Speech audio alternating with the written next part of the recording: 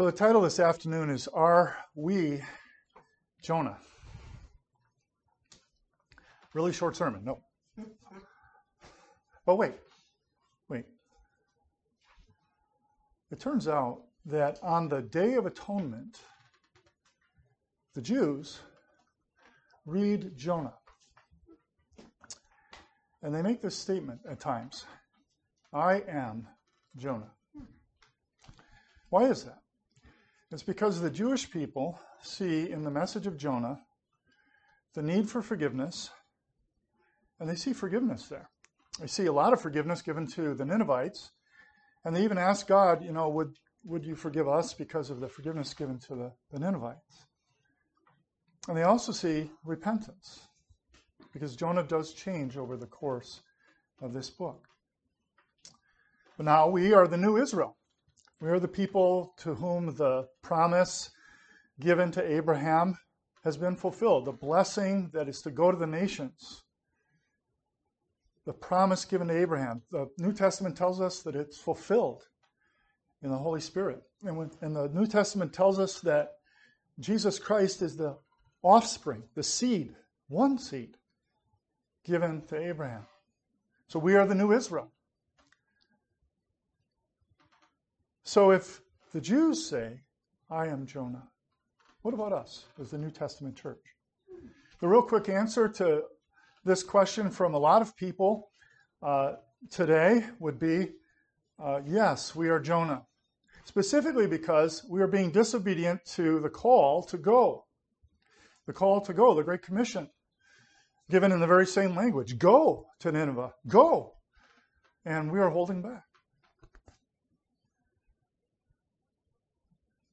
So those are all aspects of the reality that is the book of Jonah, and it's important for us to consider them. There's actually much more in the book of Jonah besides those questions, even though they are very important. Are we Jonah?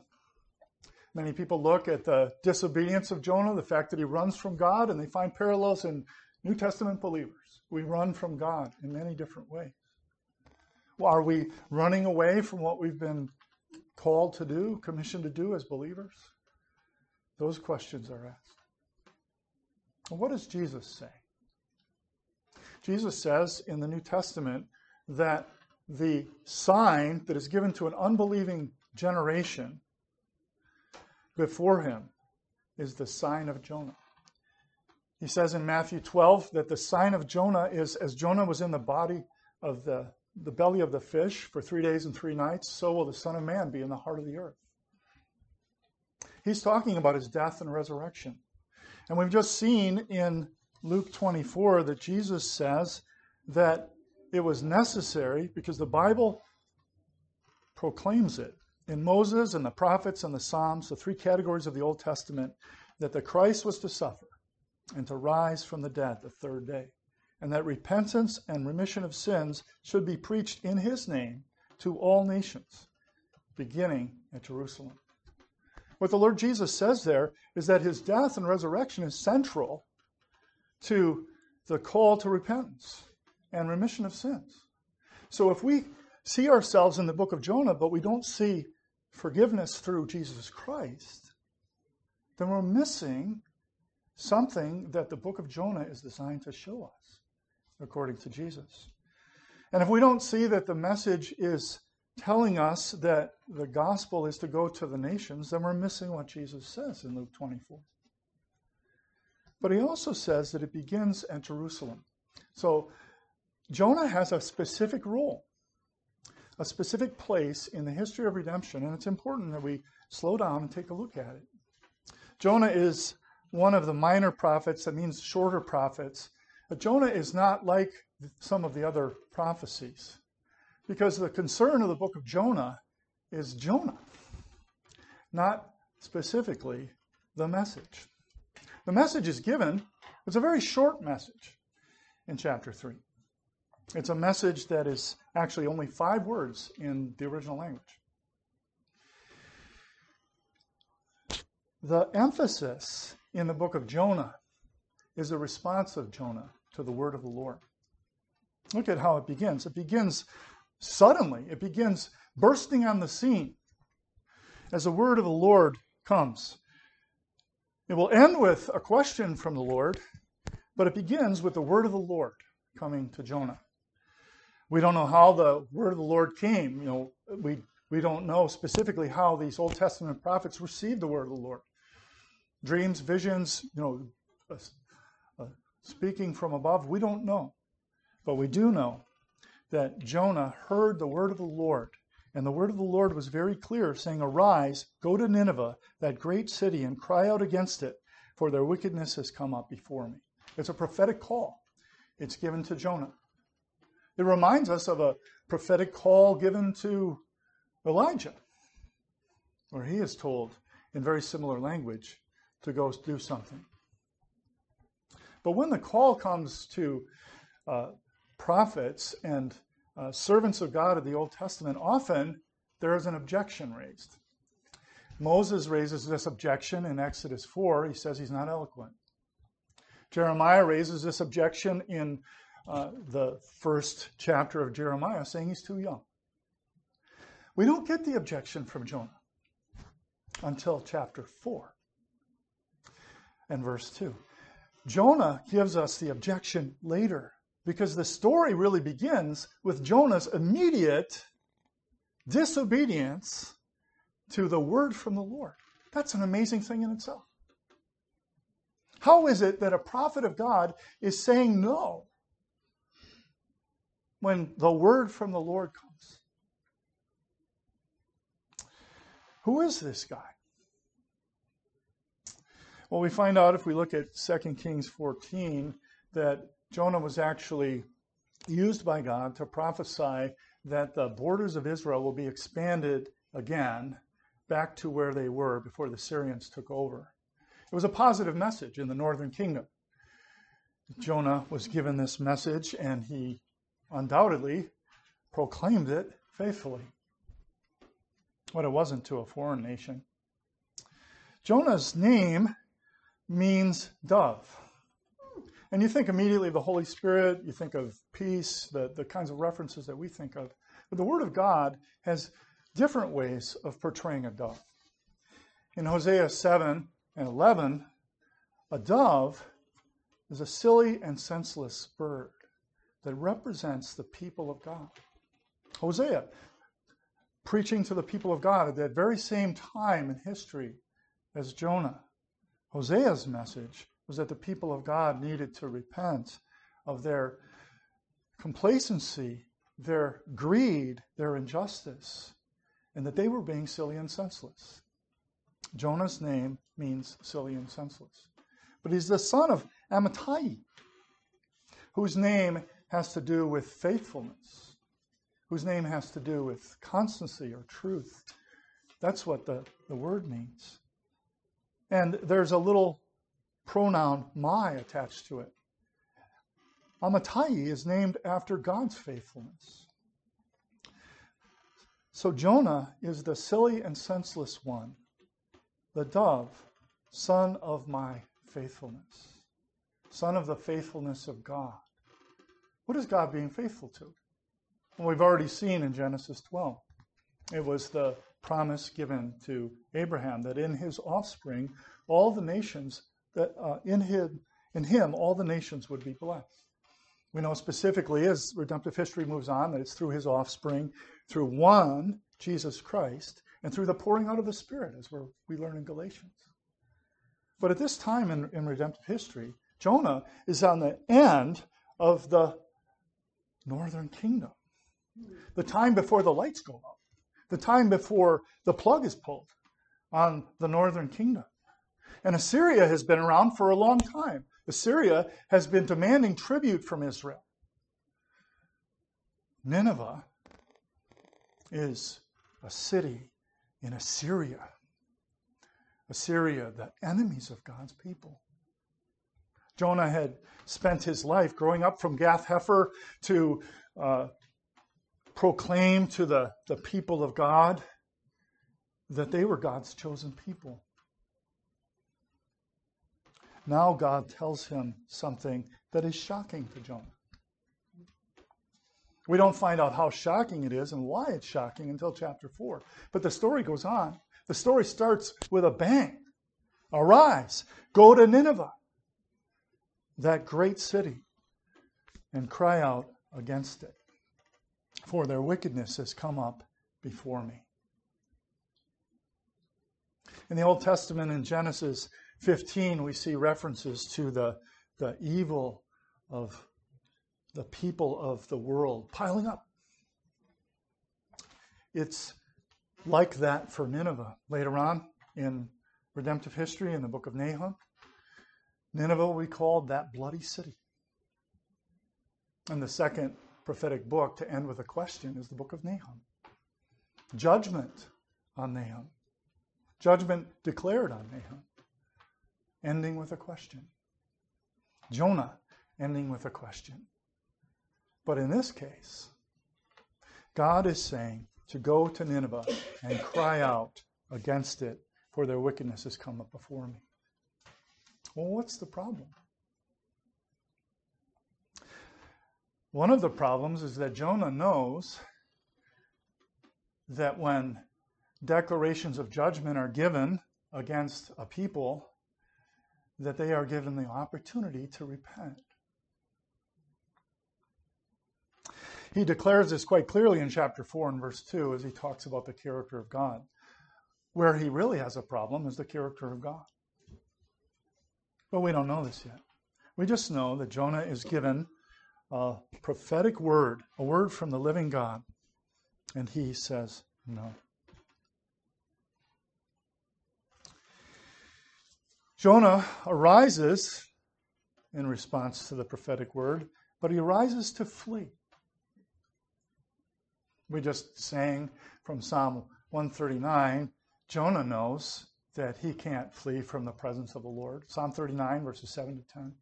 Wherever you go, he's there. If you're in the belly of a fish, down at the depths of Sheol, he's there. Jonah knows that. But Jonah is clearly resisting the call to go and cry out against Nineveh.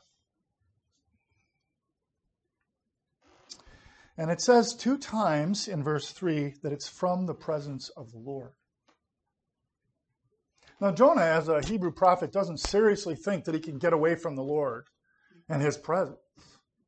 But he's trying to get as far away from the things that are representative of the Lord's presence as possible.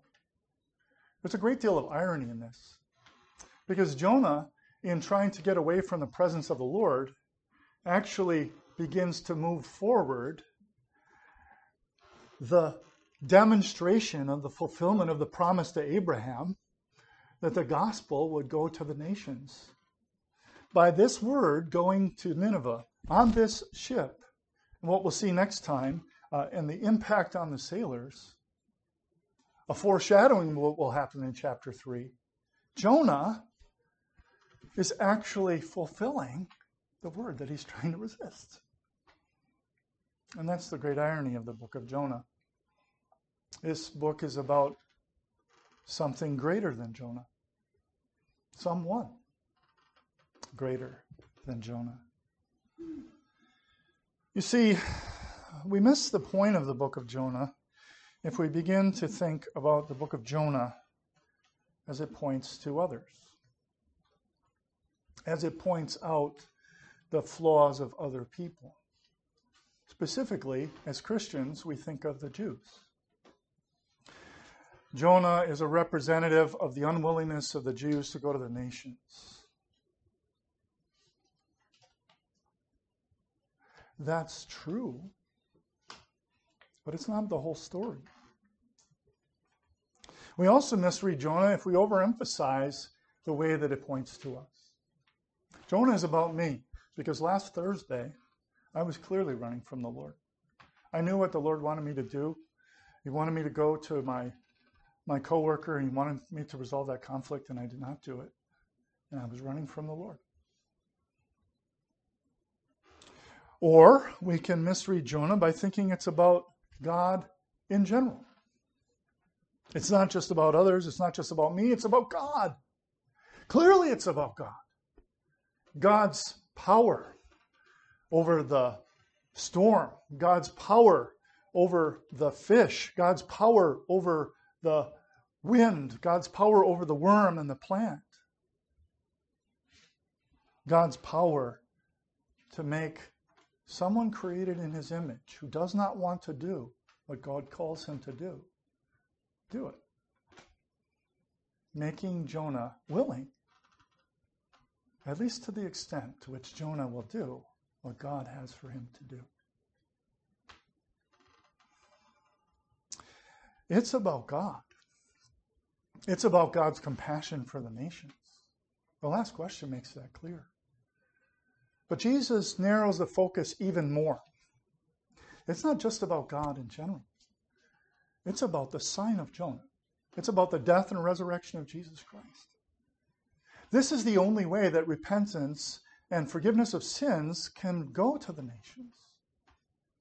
Unless the Ninevites embraced Jesus Christ, offered in Old Testament shadows in the form of a disobedient prophet who does not want to even proclaim the message, only 5 words, unless the Ninevites embrace Jesus Christ, they will not be truly and finally converted. But that's true of us.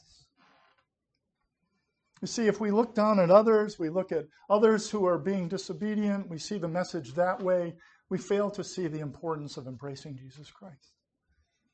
If we think it's a message about God in general and his power over nature, his ability to sovereignly rule over a human being's life so that he does what he wants him to do, we've gleaned something from the book of Jonah. But we haven't seen what Jesus says is the central message. If we think that it's about me and my disobedience to God, we haven't seen the full message of the book of Jonah. One writer puts it this way: how do we become so convinced of our moral superiority that we must look down on Jonah as if he failed to learn an elementary lesson about being nice to other people? An abundance of Sunday school material makes this the moral of the story. Be nice to people, unlike Jonah the Jew. Wow. That's a problem if we begin to think that the book of Jonah is about simply being kind to others. But too many times, as we look at this story, a very familiar story, and as we encounter people who have encountered the book of Jonah, this is the level on which they know it. They know that Jonah was swallowed by a big fish. It's a very dramatic story. It has the word great throughout it. In many different places, God hurls a wind on the sea. That word hurled is used 4 times. The language is dramatic. The action happens fast. Verbs in the original are placed upon one another so that it's like the Gospel of Mark. It's moving extremely fast. Jonah is going away from the Lord. And the Lord is overruling him. But all of this is about something much bigger than simply being nice to people, simply including people in the sphere of our influence as Christians. No, the primary message of the book of Jonah is not that simply that Jonah should have obeyed. That much is clear. But it's about the fact that God continued his plan of redemption despite Jonah's disobedience. Because the plan of redemption, you see, hinges upon Jesus Christ. The plan of redemption is a promise from God that is centered upon him sending his Son. Jonah cannot stop the train going to Nineveh, even though he tries to take a boat and go the opposite way. Jonah arises to flee to Tarshish from the presence of the Lord. People argue about where Tarshish is, but most people come down to this basic fact that it's in the opposite direction. It might be a little bit west and a little bit north, but it's far away from Nineveh. It's far away from the land that God had given. in which Jonah grew up. He's ironically going to the nations, even though he doesn't want to go to a particular nation. Jonah arises to flee to Tarshish from the presence of the Lord, seeking to get away from where the Lord has called him to be. And he begins by going down to Joppa. Looks like a simple statement of geography. You went south. But that word down is repeated. It's repeated again and again. He found a ship going to Tarshish. He paid the fare and went down into it. Okay, he's off of the place where you get onto the ship and he's going down. But that word down is repeated. Look for it. You will see that Jonah goes down, down, down, all the way to where he ends up in chapter 2, the pit. Jonah goes down because he is going away from the Lord. He's going away from the Lord spiritually. He's going away from the Lord in many ways. That word down is meant that for you to see that there's a spiritual message in the book of Jonah. It's a message about how Jonah is rebelling against his commission from the Lord. But it's also a message about the consequences of doing that. Jonah begins to go down and descend. And as Jonah descends all the way to the farthest point of separation from God, God begins to show his great mercy. God will restore Jonah to dry land. He will restore him through this fish. And Jonah, in his attempt to get away from the Lord, becomes a picture of the death and resurrection of Jesus Christ. You see, we could not be saved by someone like Jonah. The Ninevites could not be saved by someone like Jonah. They needed the Lord to superintend his word. They needed all of the resources that the Lord used to bring Jonah to that place, to proclaim those 5 Hebrew words. That short sermon to the people of Nineveh. God has considered the wickedness of Nineveh. And God has determined that Nineveh will hear a cry against it. Brothers and sisters, when we call out in a fallen world against ungodliness, it is important that we recognize that that is the means that God uses to pave the way for the message of the gospel that is defined by Jesus Christ as repentance and remission of sins preached in his name to all the nations. That is why we need to talk to people about hell, as Jesus did. That is why the scriptures that speak of hell and judgment need to be proclaimed. Because there is only one way to turn, and there is only one way to find forgiveness of sins. It is through Jesus Christ. It is a very sad thing, although we should not simply look down our noses at them, but it's a very sad thing that Jewish people are gathering on the Day of Atonement and talking about forgiveness and repentance apart from Christ. That they are proclaiming themselves to be Jonah and missing the sign of Jonah. Missing the one that Jonah unwittingly points to. Missing the death and resurrection of Jesus Christ. There is no forgiveness. There is no repentance. There is no deliverance from God's wrath. If Nineveh cannot embrace the short message that Jonah gives with Holy Spirit power that shows them their standing before God and their need to turn, then Nineveh will not turn. That's actually what Jonah hopes. That they won't turn. They're the enemies of God's people. If they repent, they're coming after us. I knew that you were going to do this. That's why I fled. That's what he tells us in chapter 4. I'm only giving it to you because, we're a few months down the road. Chapter 4. Read through the whole book. But Jonah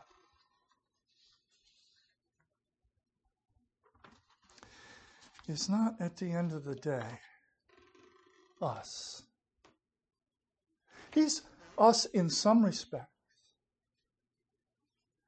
But Jonah, in the history of redemption, becomes a picture of the work of Jesus Christ. One greater than Jonah. Greater than Jonah because he does not question the need to obey God. The book of Hebrews tells us that he learned obedience through what he suffered. And he became the source of eternal salvation to all who would trust in him. The Lord Jesus Christ was obedient, faithful from the very beginning. He was the Son of God's faithfulness, the faithful Son. And yet the Lord Jesus Christ sees something in the book of Jonah, this larger-than-life story that the higher critics like to say didn't really happen. No one can be swallowed by a fish and live for 3 days.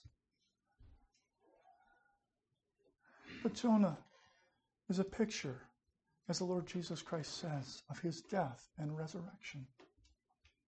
A historical event that has changed history. No, Jonah is a much bigger story than even the comic book version, than even the dramatic Hollywood version, the VeggieTales version. Bigger than that. Who would have thought? God's own work, bigger than VeggieTales' rendition of it. But we're meant to see something in the book of Jonah. Something that's important for us to see. As we seek to embrace the call of the Lord Jesus Christ to proclaim his name to all the nations in repentance and remission of sins based on his suffering and rising from the dead the third day, we need to maintain a sense of humor about ourselves. And this is one of the great side benefits of the book of Jonah. Jonah does things that are ridiculously funny. And God does things that are incredibly large. And the responses of the sailors and the Ninevites are the opposite of what Jonah would expect. And frankly, the opposite of what we might expect.